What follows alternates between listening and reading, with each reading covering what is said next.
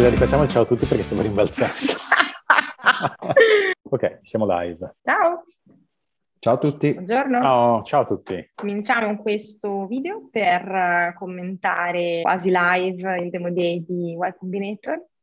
Questo era il batch Summer 2021 ed è stato il demo day con più aziende, più companies della storia di YC, perché era un demo day con 377 startup. Sì. Il primo su 2 giorni, anche questo completamente online. Poi comunque tanti dettagli appunto li avrete già letti o li leggerete nel nostro post. Questo video vorrebbe essere in realtà un po' un commento a parte rispetto al post per darvi le impressioni un po' più così dirette a voce. Allora rispetto allo scorso che erano 359. 19. 319. 359 nel batch, 319 nel demo day. Ok.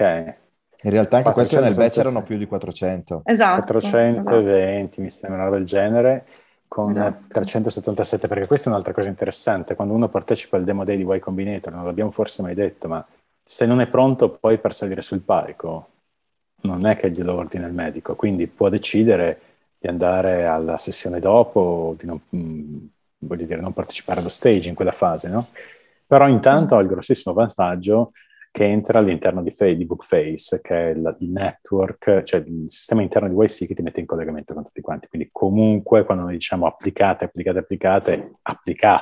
vuol dire che è un'opportunità veramente unica. E Allora, dall'intervista di Andy abbiamo visto, scusa, aggiungo che vai. l'accesso a Bookface, diciamo accedendo a Bookface accede sia a tutto il network di alumni ma anche al network di investitori. Cioè nel senso dentro Bookface c'è proprio un database di investitori con tutti i commenti sugli investitori passati di tutte le aziende in YC, che è oro colato, perché insomma, si può vedere chi ha investito su chi, quanto, con che velocità, eccetera, e basta contattare i founder di quel specifico round per chiedergli intro con tutti gli investitori. Quindi... Sì. Per cui andate a rileggervi o a risentirvi l'intervista con Andy, perché vi trovate un sacco di informazioni, un po' le trovate anche nell'intervista che abbiamo fatto con il founder di Flutterflow qualche tempo fa. Ok, qualche impressione su questo batch, che è partito il 31 di agosto, giusto? 31 agosto, 1 settembre. Il demo day, sì, 31 Sì. agosto, Sì. 1 settembre. Ok, ce le hanno divise fortunatamente in due mattine, esatto, perché sennò l'altra volta eravamo veramente cotti alla fine. Vabbè, non è che questo sia stato... però sono meno cotte, però... Sono 5 ore invece che 10 di seguito, è stato sicuramente meglio. Cosa che possiamo osservare? Innanzitutto, per esempio, ci sono state tantissime biotech. Una marea. Health, biotech, tutta questa cosa. Tante, forse un pochino troppe, perché sembrava un verticale del biotech. Sicuramente per lo storico di YC, che sì. non è mai stato particolarmente interessato a health. Praticamente zero food tech, una sola di food tech, sì. Però Europe. Tra l'altro Europe, non US. Poi per il resto invece insomma è stato più o meno in linea, tanto fintech, il fintech c'è sempre, tanto software as a service. Quasi la metà o comunque un terzo, una marea. Tante cose. Non ricordo qual era il totale, ma lo possiamo andare a vedere subito. Il totale, non so se te lo ricordi, delle US companies, perché c'erano ovviamente aziende con i stimi in diverse parti del mondo, no? E con mercati soprattutto di riferimento. Con i mercati di riferimento US e poi mondo erano più della metà. Allora, su US erano 277. Ok. Quindi diciamo sul totale 100 non erano US. Tra l'altro una cosa che mi fa sempre ridere è che loro categorizzano US/world. Quindi come dire, cioè, gli USA sono il mondo. E poi l'altro Europe, Asia e Africa. Beh, ma perché non è così, scusami? No, ma secondo me vogliono dire tu parti dagli US per scalare il resto del mondo. Sì, ho capito, però magari dovrebbero farlo anche gli altri per scalare il mondo.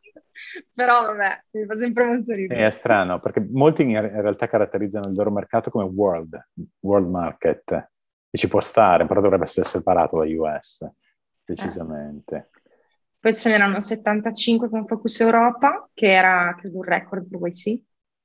Sì. nel senso che normalmente appunto, ovviamente di quei 75 quasi la metà su UK, South Europe ce n'erano, se non sbaglio, 4 o 5 Spagna, 0 Italia. I più numerosi erano indiani e Latino America, Esatto. come fuori dagli USA. Poi sicuramente da padrona fa sempre il B2B, che sorpassa qualsiasi altro, diciamo, cluster, e poi c'era il software as a service. Poi arrivava consumer e fintech, eccetera, Software as a eccetera. service erano 186, Sì. quindi praticamente la metà. C'erano anche se numericamente piccole ma buone, una parte interessante di hard tech o deep tech, come viene chiamato qui in Italia, e noi abbiamo fatto anche qualche investimento deep tech. Una decina di blockchain, crypto, che me ne sarei aspettate di più. Sì. In realtà, Forse ma alla fine erano qualcosa in più, ma sì, tipo 15 al massimo. E niente di esaltante, niente di particolarmente nuovo, insomma. No. Mm-hmm. E anche sul settore, diciamo, software infrastruttura, tranne pochissimi casi, rarissimi casi, era tutta roba abbastanza già vista. Quindi tantissimi dev tool però. C'erano diversi dev tool, sì. Tanti. Una Più, buona più quantità dell'altro insomma, più dei batch recenti di sicuro. Sì, quanto l'e-commerce quasi, quindi era abbastanza grosso. Mi sarei aspettato per esempio più edutech, invece erano 25 quelli che facevano edutech, education in general. Sì. E basta, quindi come caratterizzazione, diciamo, big picture di quello che poteva essere il batch è stato questo. Noi ne abbiamo viste tante, abbiamo investito in 7. Sì, che è lo stesso numero del batch precedente. Anche nel batch precedente alla fine ne avevamo investito su 7. E tanti erano già anche più velocemente web subscribed rispetto al batch alla volta precedente. scorsa. Anche se perché... secondo me questa volta abbiamo trovato un trend un po' diverso rispetto alla volta scorsa, cioè la volta scorsa quando erano oversubscribed ci dicevano siamo oversubscribed, ciao, e ci era capitato molto presto, cioè anche prima del demo day. Invece stavolta molte, invece di considerarsi oversubscribed una volta finito il round, semplicemente, tra virgolette, aprivano una safe anche dei cap doppi. Alcune sono partite a fare il primo round a 15 e poi semplicemente quando chiudevano il round a 15 aprivano una safe a 30 o a 35. E questo l'abbiamo visto fare, secondo me, in un buon numero di startup. E con più round. Che è una cosa che non si faceva. Esatto. Cioè, ci sono aziende che sono partite magari da 30 milioni o 20 milioni come primo valuation cap post money e stanno chiudendo ora gli ultimi a 60, 70, 80. Quindi stanno andando ovviamente molto con le stesse metriche. Sì, semplicemente c'è tanta a distanza fame di 2 giorni da uno dall'altro, quindi esatto. le metriche sono sempre quelle. E quindi diciamo... in totale abbiamo visto che rispetto, diciamo, ai batch precedenti, rispetto al batch scorso, c'è stato un innalzamento medio delle valutazioni molto elevato. Ora, il perché di questa cosa ne abbiamo discusso un po' internamente, non è chiarissimo. Diciamo che 2 fattori sono sicuramente importanti. Il primo è che c'è tantissima liquidità, che è rimasta ferma. Parte di questa liquidità è rimasta ferma nel 2020, specialmente quella dei grossi fondi, che quindi come fondi, diciamo, di early stage probabilmente sono anche intervenuti dove di solito non intervenivano, a fare cose di questo genere nei batch iniziali di YCombinator. Questo è sicuramente un fattore molto, molto, molto importante. Dopodiché la cosa che è cambiata è che forse questa volta, per la prima volta, le startup hanno iniziato ad essere pubblicate sul database delle companies di YCombinator settimane prima del batch. Questo ha permesso non soltanto, diciamo, un piccolo entourage di venture di accedere alle startup, quelli che hanno connessioni molto strette con YC, ma anche a tutti quelli che volevano mettersi in contatto sostanzialmente di farlo. Diciamo, mentre una volta tutto avveniva dopo il demo day, adesso siccome piano piano, arrivando al demo day, si arrivava a oversubscribed, molte VC firm stanno iniziando a fare dell'intelligence per capire molto prima chi c'è nel batch, quasi all'inizio del batch, e iniziare a contattarli. Quindi in realtà tutto si sposta abbondantemente pre-demo day, quindi insomma sono cambiate un po' le dinamiche. Sì. Nonostante questo abbiamo trovato delle cose molto interessanti, è sempre estremamente interessante, voglio dire, vedere il batch di Y Combinator. Ci siamo mossi anche prima noi, un mese prima anche ci siamo noi. mossi un mese prima. 3 investimenti li abbiamo fatti Esatto, prima. la metà Di li questi abbiamo fatti 7, prima. quasi la metà li abbiamo fatti perché abbiamo iniziato anche noi prima a contattare i Sì, founders, sì, sì, quindi sì. siamo Sì. anche noi nel trend, diciamo. Quattro erano contatti Ok, pre-Demo Day. 4 pre-demo day, ecco, quindi Esatto, 3 Demo Day. più della metà. Sì. Possiamo dire che pensavamo che fosse l'ultimo online, ma non Giusto? sarà, No. perché abbiamo già visto che il prossimo sarà online anche il prossimo e ci ha Sì. sorpreso abbastanza. Anche se insomma, si inizia a vociferare da più parti che Y Combinator probabilmente non tornerà più indietro con i demo day, cioè continuerà a farli online, il che ha senso dal punto di vista della loro scalability, perché così possono mettere sul palco molte più aziende, hanno una quantità limitata di costi, anche organizzativi, di tempo soprattutto organizzativo, no? È decisamente minore. Speriamo che almeno il percorso, il batch, venga invece fatto di persona. Anche se dubito, perché 377 persone o 400 o 500, dove le metti? Cioè, per dargli un qualcosa diventa veramente complicato. Anche perché alla fine gli investimenti sono stati fatti comunque, la reach che hanno loro è ancora più ampia. Abbiamo visto che solo a questo Demo Day erano presenti quasi 3.000 investitori, cioè Sì. numeri che dal vivo Sì, tra difficili da l'altro al raggiungere. Demo Day, quando siamo partiti al Demo Day, c'erano già tipo 23.000 like su 50.000 erotti dove hanno chiuso in questi giorni, sono ancora up, no?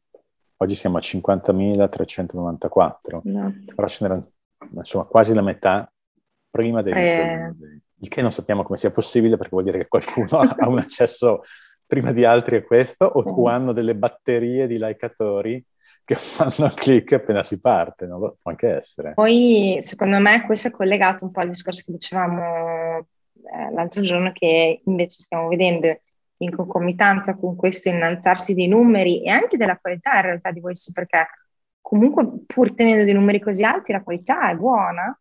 Stiamo vedendo un abbassamento generale degli altri Demo Day, perché in effetti pare un po' la sensazione che Voice stia un po' fagocitando tutte le opportunità in campo e ovviamente rimanendo online questa cosa è più facile. Quindi... Sì, è un'impressione che ho avuto anch'io. Cioè, alla fine è vero che sei andato online, però questa escalation clamorosa in termini di numero di persone che accettano vuol dire che probabilmente hanno sicuramente più application, hanno allargato forse un pochino le maglie e questo ha permesso di fagocitare tanta gente che magari prima finiva in altri acceleratori. Questo è un po' E poi loro l'impressione. lo devono fare perché da quando hanno il Growth Fund, che è dal 2017 mi pare, da qualche anno hanno fatto il Growth Fund e a questo punto devono allargare il più possibile la base per poter investire in maniera Però il growth credo saggia che non intervenga in questa fase. Credo che No, intervenga appunto dopo, più di no, interviene dopo, però proprio per quello secondo me è collegato, perché una volta che loro, mentre prima era di base che investivano su tutto, cioè chi prendeva il seed, alla fine YC ci metteva un chip anche nel Series A, adesso no, adesso devono selezionare, col growth selezionano gli investimenti che fanno e quindi allargando la base per loro, e fa anche gli investimenti più grossi, allargando la base, l'investimento che viene fatto poi nel Series A deve essere viene più, insomma, hanno più scelta per poi entrare dentro col growth. Quindi secondo me anche l'allargamento della base è una strategia sensata, vista tutta la pipeline che deve avere YC. Sì. Poi diciamo che questo forse è stato il primo demo day dove ho visto qualcosa applicato alla virtual reality che non fosse semplicemente accessorio, perché di solito c'è sempre qualcosa sul VR, però prende sempre molto poco, nel senso che poi diventa una cosa un po' a latere, la puoi usare per migliorare l'esperienza. Cioè per la prima volta abbiamo visto dei casi in cui la VR era indispensabile per ottenere l'obiettivo che la startup si prefiggeva, cioè senza la quale non era possibile ottenere quel tipo di beneficio, no? Per gli utenti finali. E questa è stata una cosa interessante. Mi sembra più aerospace del solito, comincia a Ancora esserci... pochino, però comunque sì. Sì, però 4 o 5 ce n'erano di aerospace, che hanno sempre valutazioni ovviamente molto alte, però hanno anche progetti che non sono una pettina, insomma. E hanno anche la certezza, tra virgolette, dei round successivi. Se Sì, tutto va sì, bene, sì. tendenzialmente gli serviranno numerosi round. E poi, per l'esperienza nostra, hanno dei percorsi più brevi per diventare un unicorno, perché ovviamente fanno dell'innovazione molto molto spinta. Ok, non credo che ci sia molto altro da No, dire. ci saranno altre cose, ma se raccontiamo tutto adesso nessuno leggerà più l'articolo che è in preparazione, quindi Lo Giusto? scriviamo non possiamo nell'articolo. anticipare troppo, questo adesso Non lo diciamo. possiamo. Va bene, allora buona lettura Ok, dell'articolo. Ciao a tutti! ciao.